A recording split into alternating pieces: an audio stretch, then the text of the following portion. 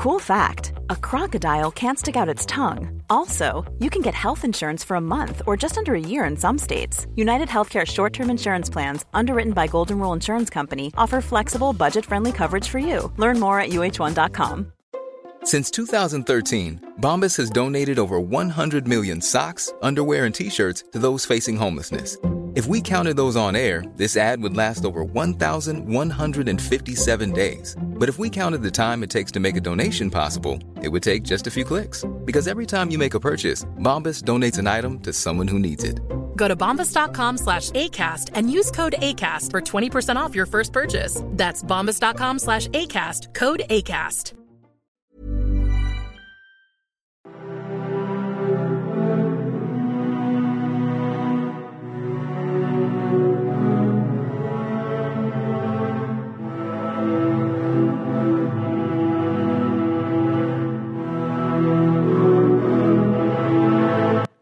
Hi there, and welcome to the Explaining History podcast. And the thing I'm going to talk a little bit about today is the relationship that the Conservative governments in Britain during the 1970s and 1980s had with the trade unions, particularly with the National Union of Mine Workers and their most iconic in some regards and belligerent leader, Arthur Scargill.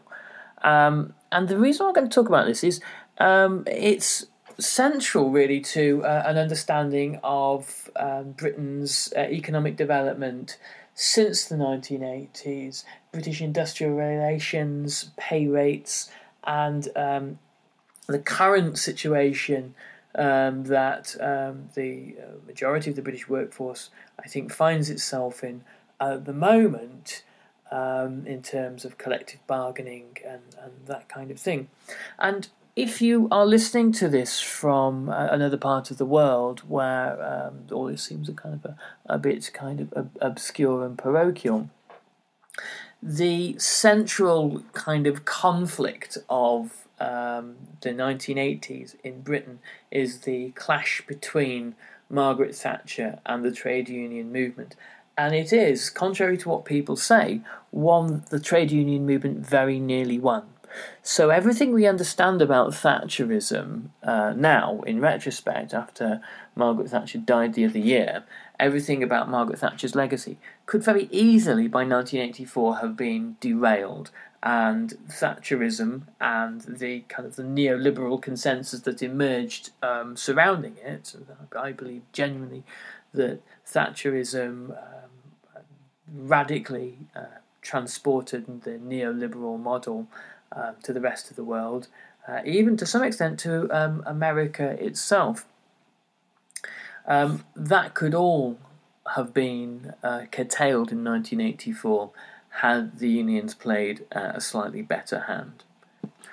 Now, in previous podcasts, I've talked about industrial relations during the 1960s, particularly as it pertains to Harold Wilson's government. And Wilson makes a catastrophic decision in 1969 to shelve Barbara Castle's report into industrial relations and her proposals in place of strife, which had some fairly modest suggestions about how to prevent wildcat strikes and how to curb union militancy. As strike days were racking up throughout the 1960s, the strike days that Britain was experiencing throughout the 1960s still were not as severe as those experienced in most other first world countries. But the perception that the unions were lazy, truculent, and generally bad for the economy was becoming quite widespread, not only through the middle classes influenced chiefly by papers like The Times and The Telegraph, but also through union members themselves who were becoming fed up at the endless stoppages and walkouts and go-slows that were caused by petty kind of internecine disputes within the trade union movement. The union movement's problem isn't that it was too big, it's that it was too fragmented. In countries like Germany, for example, and the USA, there were large national unions super unions, whereas in the UK there were dozens and dozens of tiny unions within the same industries. So that meant that at car plants you would have one union that dominated one particular part of the production process and another union that dominated the other. And if boundaries were transgressed, then there would be stoppages and walkouts, which caused the British industry all sorts of problems. And the thing that Edward Heath in 1970 inherits from Harold Wilson is the legacy of this failure to really deal with the union movement. Heath in 1971 introduced the Industrial Relations Act, and it attempts really to institute everything that Barbara Castle had suggested in Place of Strife.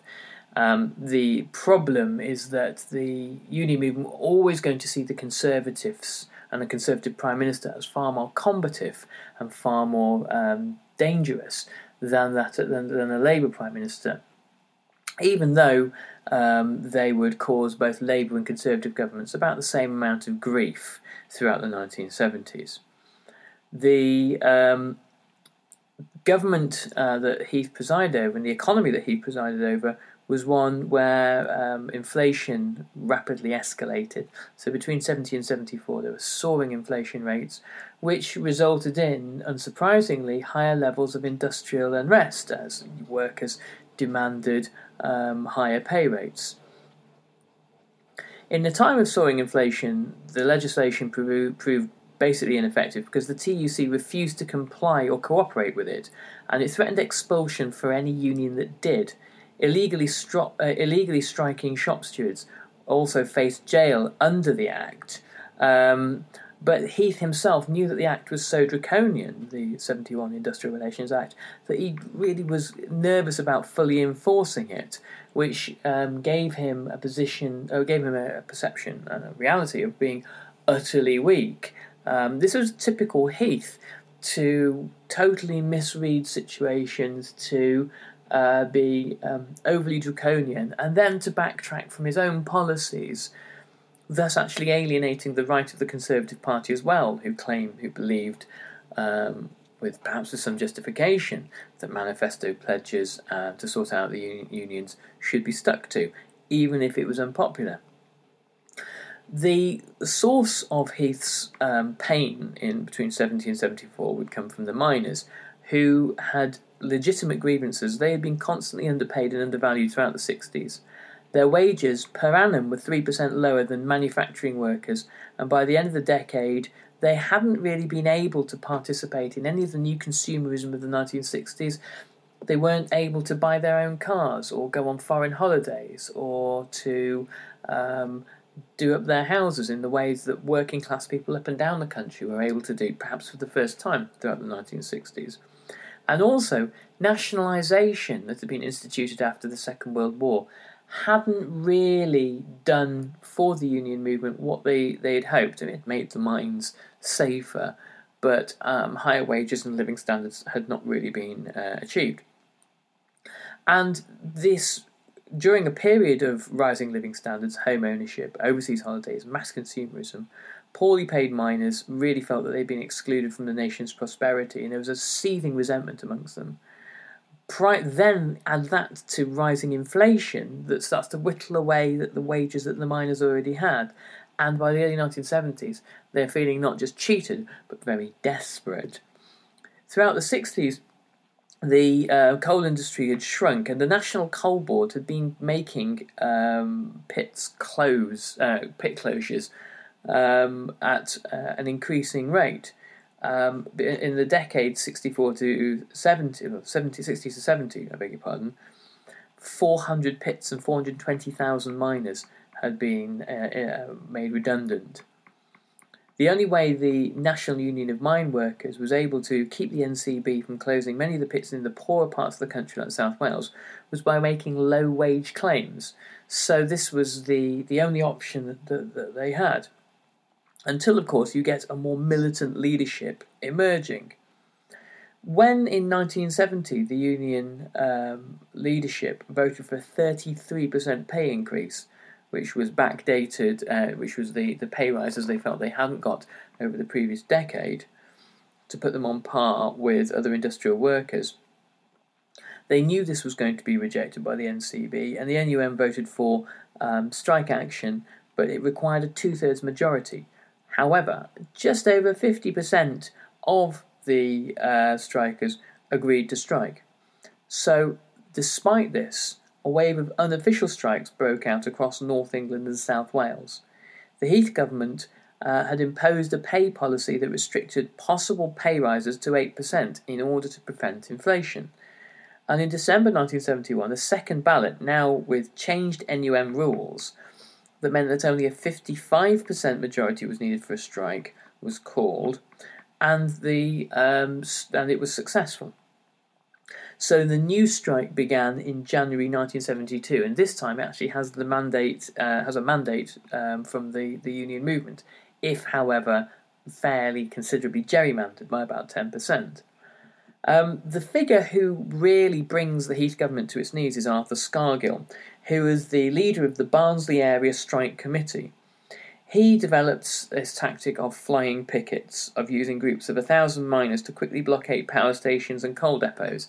They were moving miners around by car, by bus, and making sure that at particular strategic points that made the entire power energy system of the country very vulnerable, that they could blockade and shut the system down. So, particularly places like the Saltley Coke Depot in Birmingham, of which we'll talk about more in a second. In 1972, following the beginning of the strike in January, this tactic was so successful that electricity production fell by 75%. Scargill had at his command 40,000 miners, and he was picketing 500 separate sites across the country. And he felt he was under siege.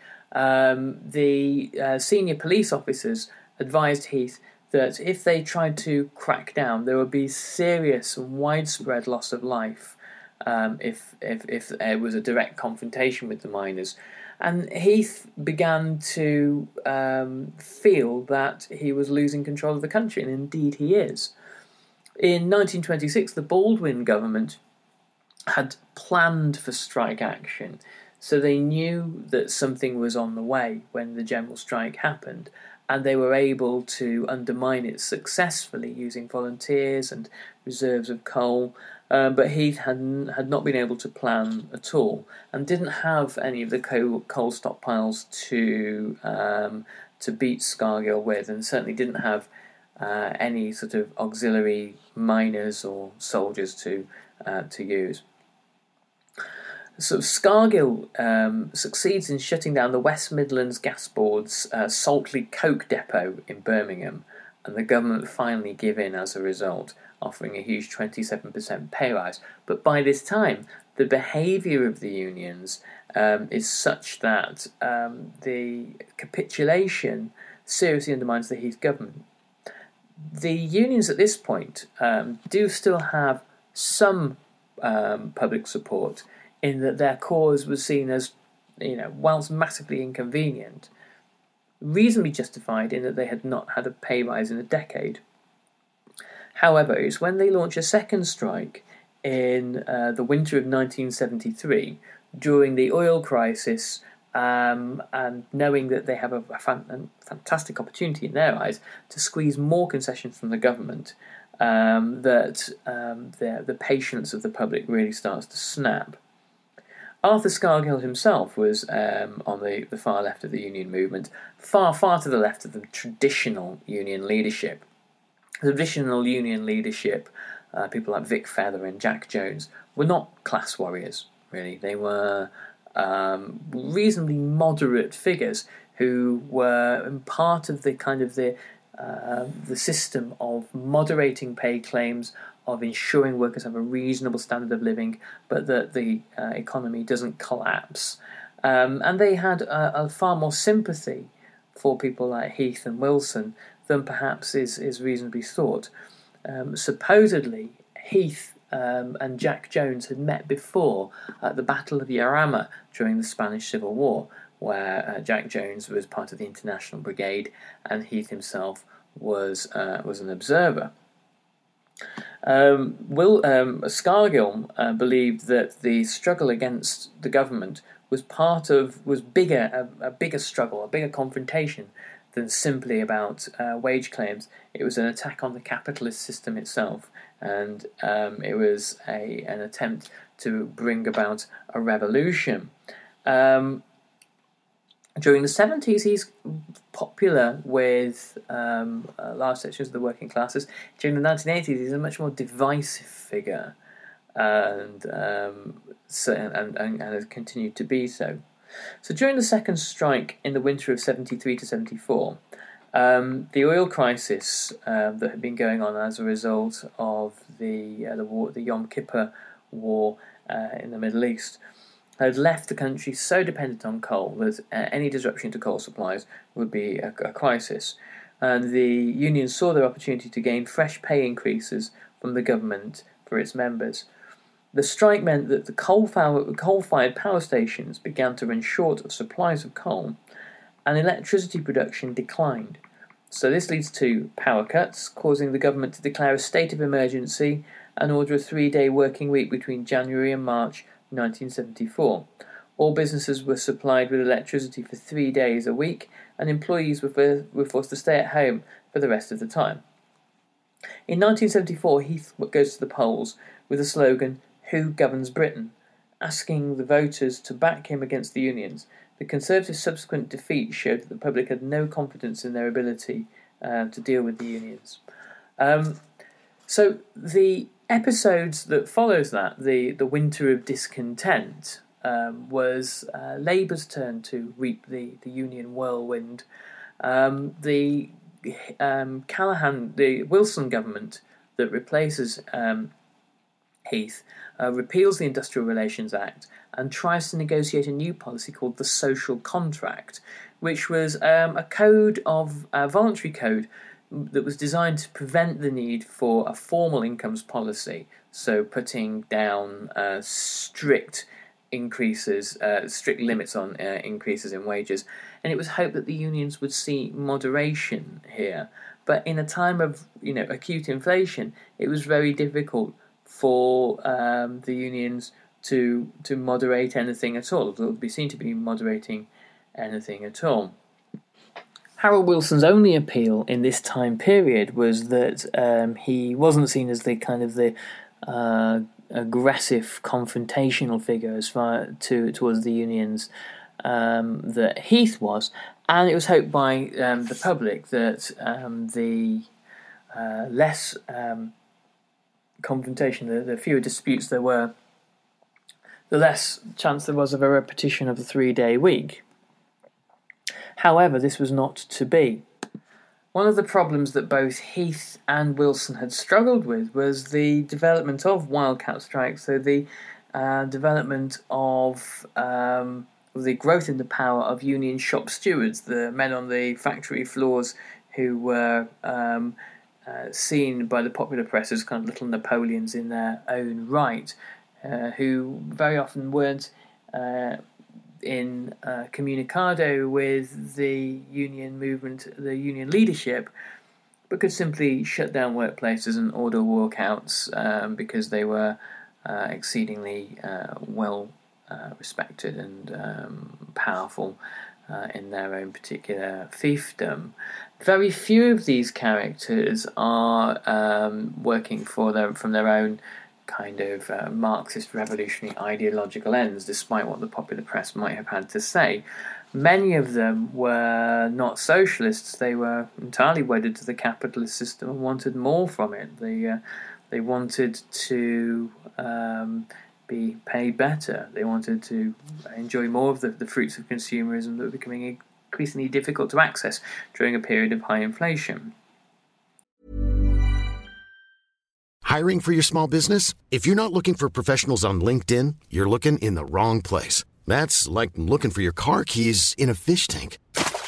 LinkedIn helps you hire professionals you can't find anywhere else, even those who aren't actively searching for a new job but might be open to the perfect role. In a given month, over 70% of LinkedIn users don't even visit other leading job sites. So start looking in the right place. With LinkedIn, you can hire professionals like a professional. Post your free job on linkedin.com/people today.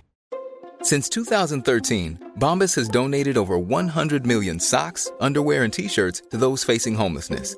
If we counted those on air, this ad would last over 1,157 days. But if we counted the time it takes to make a donation possible, it would take just a few clicks. Because every time you make a purchase, Bombas donates an item to someone who needs it. Go to bombas.com/ACAST and use code ACAST for 20% off your first purchase. That's bombas.com/ACAST, code ACAST. Hey, it's Paige DeSorbo from Giggly Squad. High quality fashion without the price tag. Say hello to Quince. I'm snagging high-end essentials like cozy cashmere sweaters, sleek leather jackets, fine jewelry, and so much more. With Quince being 50 to 80% less than similar brands. And they partner with factories that prioritize safe, ethical, and responsible manufacturing. I love that. Luxury quality within reach. Go to quince.com/style to get free shipping and 365-day returns on your next order. Quince.com/style. So the union bosses are becoming less influential, and therefore they can't enforce pay restraint. And the people that are far more likely to rebel against pay restraint, and are thinking in local terms about them and their mates, are much less likely to look at a bigger national picture and think about their responsibilities on the national level. They don't care about that. In 1975, the TUC, the Trade Union Congress, agreed to pay increases of £6 a week to workers earning less than £8,500. They accepted further limits in 1976 and rejected a motion at the 1976 Trade Union Conference to end the social contract and return to free pay bargaining. When Wilson resigned in ill health in April 1976, he was succeeded by Callaghan, and in 1978 the prospects for Labour looked tantalisingly good. Much of the economic crises of the decade it appeared they had been overcome.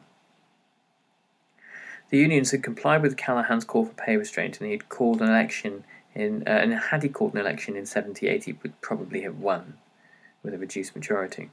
Callaghan and his Chancellor Denis Healey made tackling inflation a much more important economic priority than former Labour leaders. By 1977, Denis Healey believed that inflation was being brought back under control and the social contract had run its course. He believed that free bargaining could return, but warned against greedy unions demanding too much. The following year, he was forced to backtrack as inflation soared once again, and he enforced a strict 5% pay increase for low-paid workers. This resulted in a winter of strike action in 78 to 79, known as the Winter of Discontent, which brings down the Labour government and ushers in Mrs. Thatcher. The Winter of Discontent began with Ford pay negotiations. The Ford car manufacturing giant tried to enforce the government's pay policy, and in response, 15,000 auto workers went on unofficial strike on the 22nd of September 1978. But by the 5th of October, the TGWU had endorsed it, thus making it an official strike. And that led to 57,000 car workers going on strike. Ford offers a 17% rise, meaning that they would be penalised by the government for this, but they thought it was better to pay massive fines than to have a total stoppage and Ford go completely bust in Britain. The US headquarters of Ford were thinking of pulling out of Britain altogether. The left of the Labour Party then sabotaged the social contract, and they vote through a motion at the party conference in October that year that the government should stop intervening in pay negotiations between workers and management and allow free bargaining, which the workers would win, by their logic, to return. This is now followed by the haulage strike. What the Ford workers and the left of the Labour Party had done is that they had prevented the government from enforcing any kind of pay restraint at all, and that meant that all workers in most sectors of British industry thought that pay deals were up for grabs, and the way to do it is to strike, and some of the union leadership actually articulate that the way to do it is to be as unreasonable as possible. So in December 1978, lorry drivers began an overtime ban demanding a 40% pay rise. Callaghan was reluctant to declare a state of emergency, as Heath had done, because he knew that this was a hallmark of failed government, and he knew that he would be swept away if he did. That would have enabled the army, however, to have taken over the job of haulage. And the TGWU picketed oil refineries, and that meant that petrol couldn't reach petrol stations, so literally nobody eventually could get to work. And heating oil couldn't reach schools, hospitals and homes. This was during the coldest winter since 1947. Then in January that year, the public sector workers go on strike. They had been poorly paid for a long period of time, and again being squeezed by inflation. And they wanted to have, say, for example, in the case of nurses, a 25% pay rise. Public sector unions began to then lose control over their own members. Shop stewards and radical members, radical left unionists within the grassroots of the union movement refused to listen to any kind of pay restraint by the unions, and there were horror stories of things like cancer patients being abandoned by ambulance crews, and in Liverpool of graves not being dug, mountains of rubbish piling up in Leicester Square. And there was a fear, perhaps exaggerated, but on the front page of the national papers, that people would start to have to be buried at sea. And the overall feeling was that the unions had ground Britain to a halt. The point that inflation was largely the cause of most of this was lost on a kind of by the early 1979 an almost visceral hatred of the unions in certain quarters. The unions had perhaps done things that they would never be forgiven for in Britain. And the government eventually offered public sector strikers an 11% rise. And the strike ends, the winter of discontent strikes end gradually in the spring as strikers either get what they want or they start to drift back to work, realising that they had been defeated. But the long-term effect was this enormous shift in attitudes. In 1969, 60% of the population who were interviewed had positive views of the unions. In 1979, only 20% did. And even within the union movement itself, 1/3 of union members vote for Margaret Thatcher in 1979. So it shows you not all union members were happy with the level of strike action. Margaret Thatcher comes to power in 1979, and the people who vote for her because they believe that she has some kind of mandate or some kind of agenda to deal with the union problem. But the reality was there was actually far less in the 79 manifesto about explicitly taking on the unions. And Margaret Thatcher herself knew in 1979 it was something she was far too weak to do. Even in 1981, when the National Union of Miners again threatened strike action in order to secure pay deals and prevent the closure of pits by the National Coal Board, Margaret Thatcher has to back down. It's only after winning the Falklands War in 1983 that she feels strong enough to take on the union movement. And for Margaret Thatcher, there was a personal element to this. She never forgave the unions for bringing down the Heath government in 1974, even though that in itself gave her an opportunity to rise to power. In 1978, Nicholas Ridley, one of the key figures of Thatcherism, had already drawn up a strategy that he believed could break the NUM. Firstly, they would pass a law against secondary strike action. That meant that if the miners went on strike, it would not be lawful for the dock workers, say, to come out in sympathy for them. There would be a plan to develop alternative sources of power, such as gas or nuclear energy, to prevent the country from being too heavily dependent on coal. And the key to beating the mines would be to build up, over a long period of time, reserves of coal stocks so the country could not be held to ransom. The appointment of Ian McGregor, a Canadian businessman, to head the National Coal Board was a key indication to the miners that they were in for conflict. McGregor was there, really, in their eyes, and quite explicitly, to close pits down and to reduce and rationalise the mining industry, which was still being subsidised by the taxpayer. Margaret Thatcher, one of the underpinnings of her ideology, really, was that industries stand on their own 2 feet, and if they can't survive, then they don't.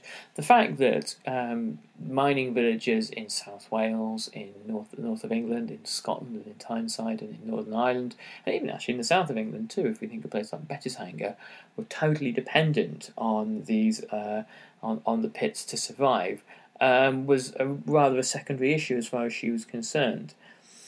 The government reduced its subsidies to the pits, and that meant pits would close.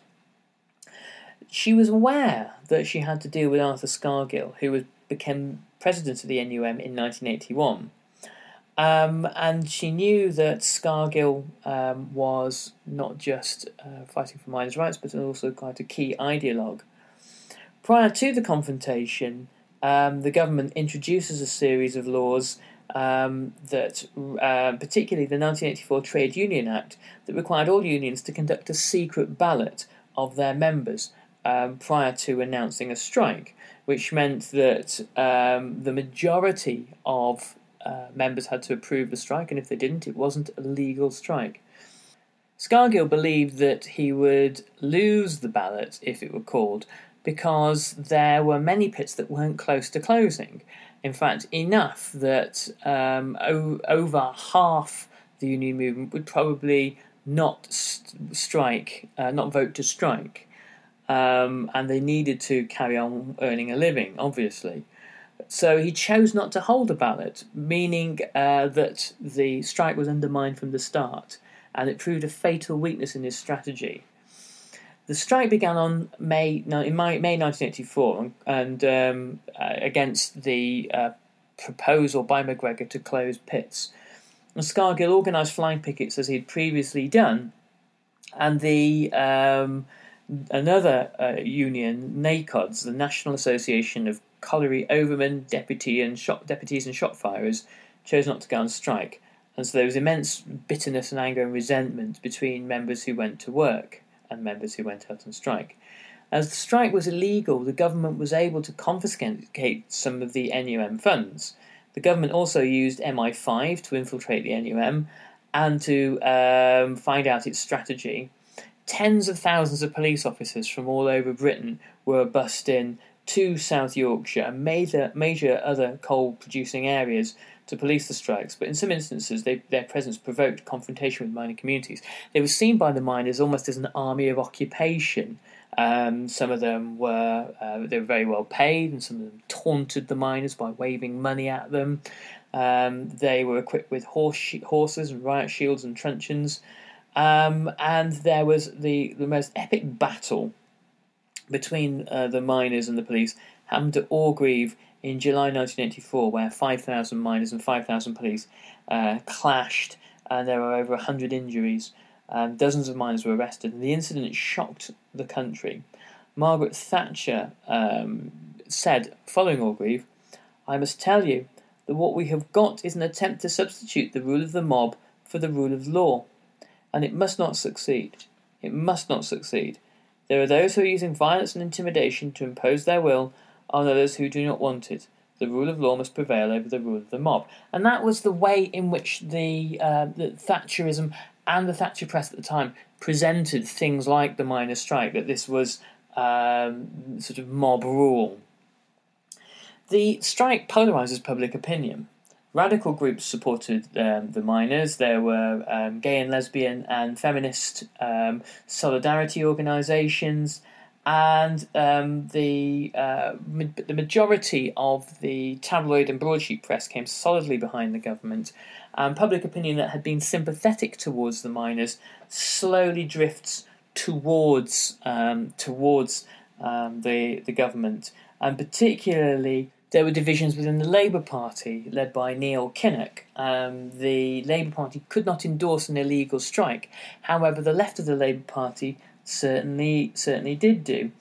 The death of a taxi driver in South Wales taking a miner to work, caused by two striking miners dropping a chunk of concrete off a motorway bridge onto the cab, finally turned the majority of public opinion against the miners, and the strike finally petered out in early 1985. Scargill had hoped that the strike would starve the British economy of coal and bring industry to a standstill, but the strategy of stockpiling prevented that, and relying more on gas and nuclear power and imported coal meant that the economy kept going.